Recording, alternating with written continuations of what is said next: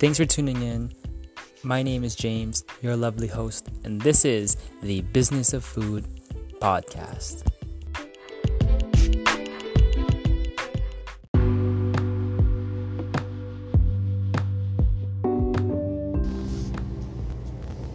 Hey team, it is good to be able to continue this podcast, and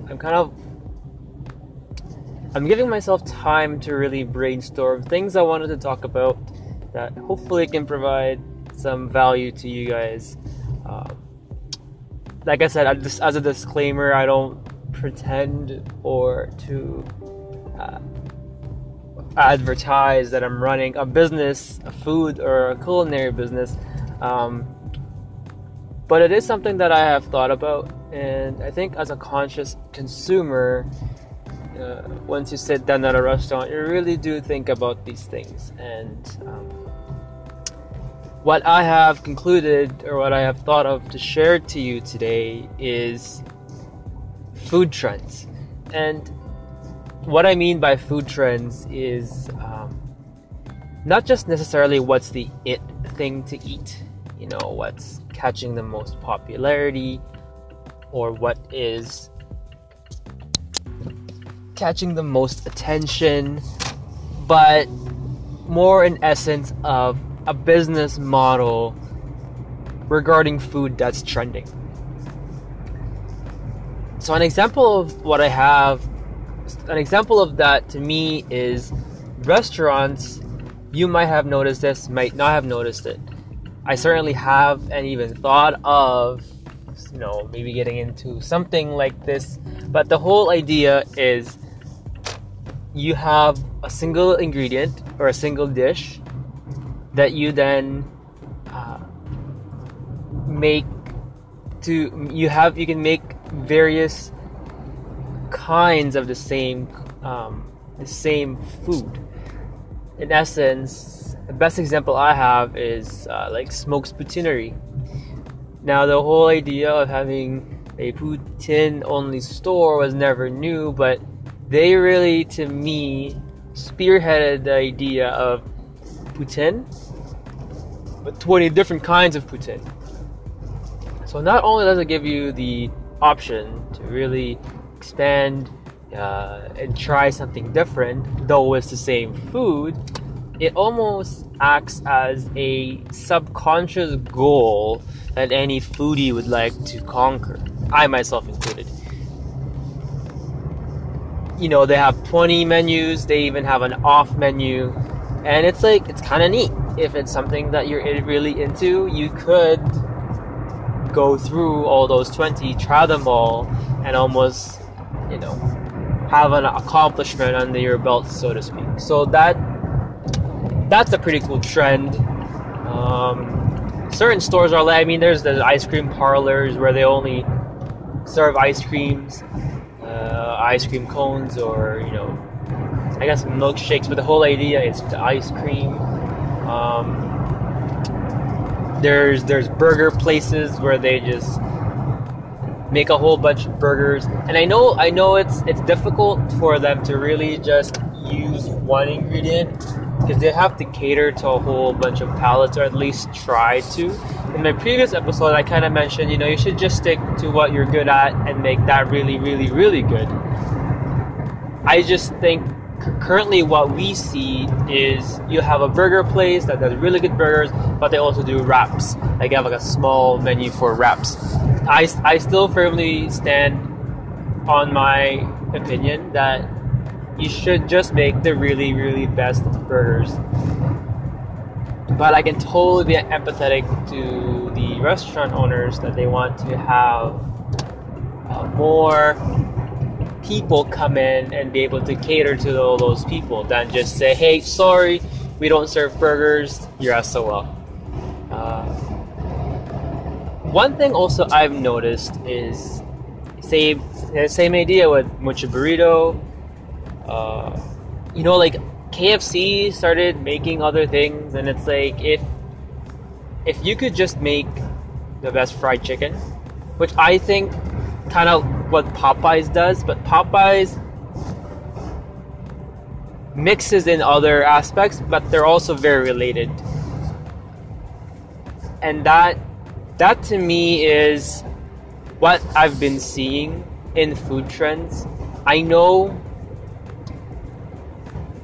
so I'm kind of everywhere here, but before I lose my train of thought, it's not the trend of food, a certain type of food style, whereas before we had the Chinese food boom, and then we also had the Indian food boom. They keep saying that Filipino food is the next kind of food frontier or next food trend that's really emerging, but very slow, and because of COVID it's even slower. That's not really what I meant by trend. I just mean business-wise, some of these businesses, restaurants, want to open or run a business that really focuses on the one ingredient, or sorry, not one ingredient, one dish, and make it 10 different ways. Personally, this has been brewing in my head, and I might as well just share it to you guys. Imagine a pancake-only place. Not Pancake Factory, which is essentially a breakfast place, but strictly pancakes. You can make your pancakes, which is, different types of batter, vegan, normal, whatever, and then you have, say, 10 toppings you want to go. You can either have the toppings on top or the toppings in the mixture, up to you, and almost like a Subway style menu ordering system.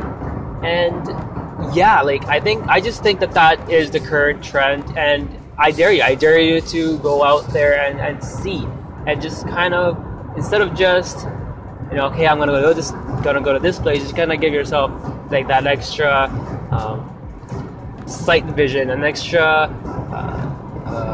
hindsight to why things are the way they are, especially in the food scene.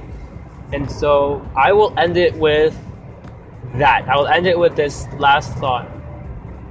If you could have a business or at least even imagine to run a food business around that idea, what would you do? What dish would you want to focus on and make it so many different ways? Let me know. Message me. Business of Food in Facebook. Join the group. Everyone's there. I really hope to see and hear from you again. Thanks for tuning in, and I'll see you in the next episode. Bye.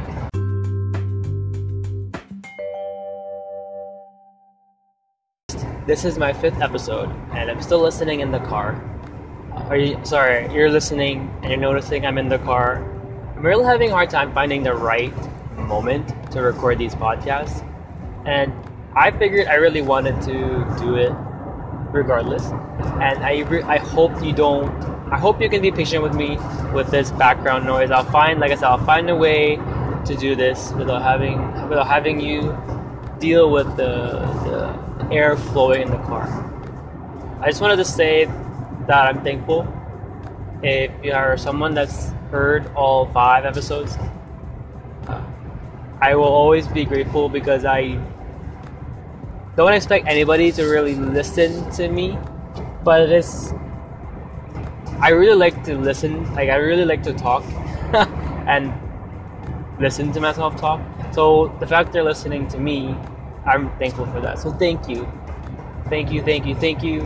for giving this podcast a try. It's very early. It's very much rushed. No prep whatsoever. Well, some prep, but no editing, fine tuning. It's very, very raw, and I just hope to deliver the best podcast I can make for you guys. I also want to thank the people that are in my group. It's now just over 100 people, and I thank every single one of you, because I know some of you actually invited other people, because I only invited the ones in my friend list, and I'm thankful for that. I'm thankful that for the ones that are joining, the new members. Thank you. It's kind of surreal. It's surreal to know that this is going, if not somewhere, at least to something. It's just I don't really expect anything. I just thought this was fun. I would give it a shot, and I'm really, really grateful for you. And I also want to end it by saying I'm grateful to my wife. She indirectly supports me doing these things, because I know I always talk about it to her, and she really sits there and listens to me, and so I appreciate her. Hopefully, if she hears this, I love you and I'm thankful for you. So this was kind of an off episode, but I was really just getting it. I was really in the mood, and I wanted to share this with you. I'm grateful for you. I hope you can find something to be grateful for every day, even just one thing. And I'll leave you with that. Thanks again for staying this long. And I hope you keep staying and listening. And I'll see you in the next episode. Bye.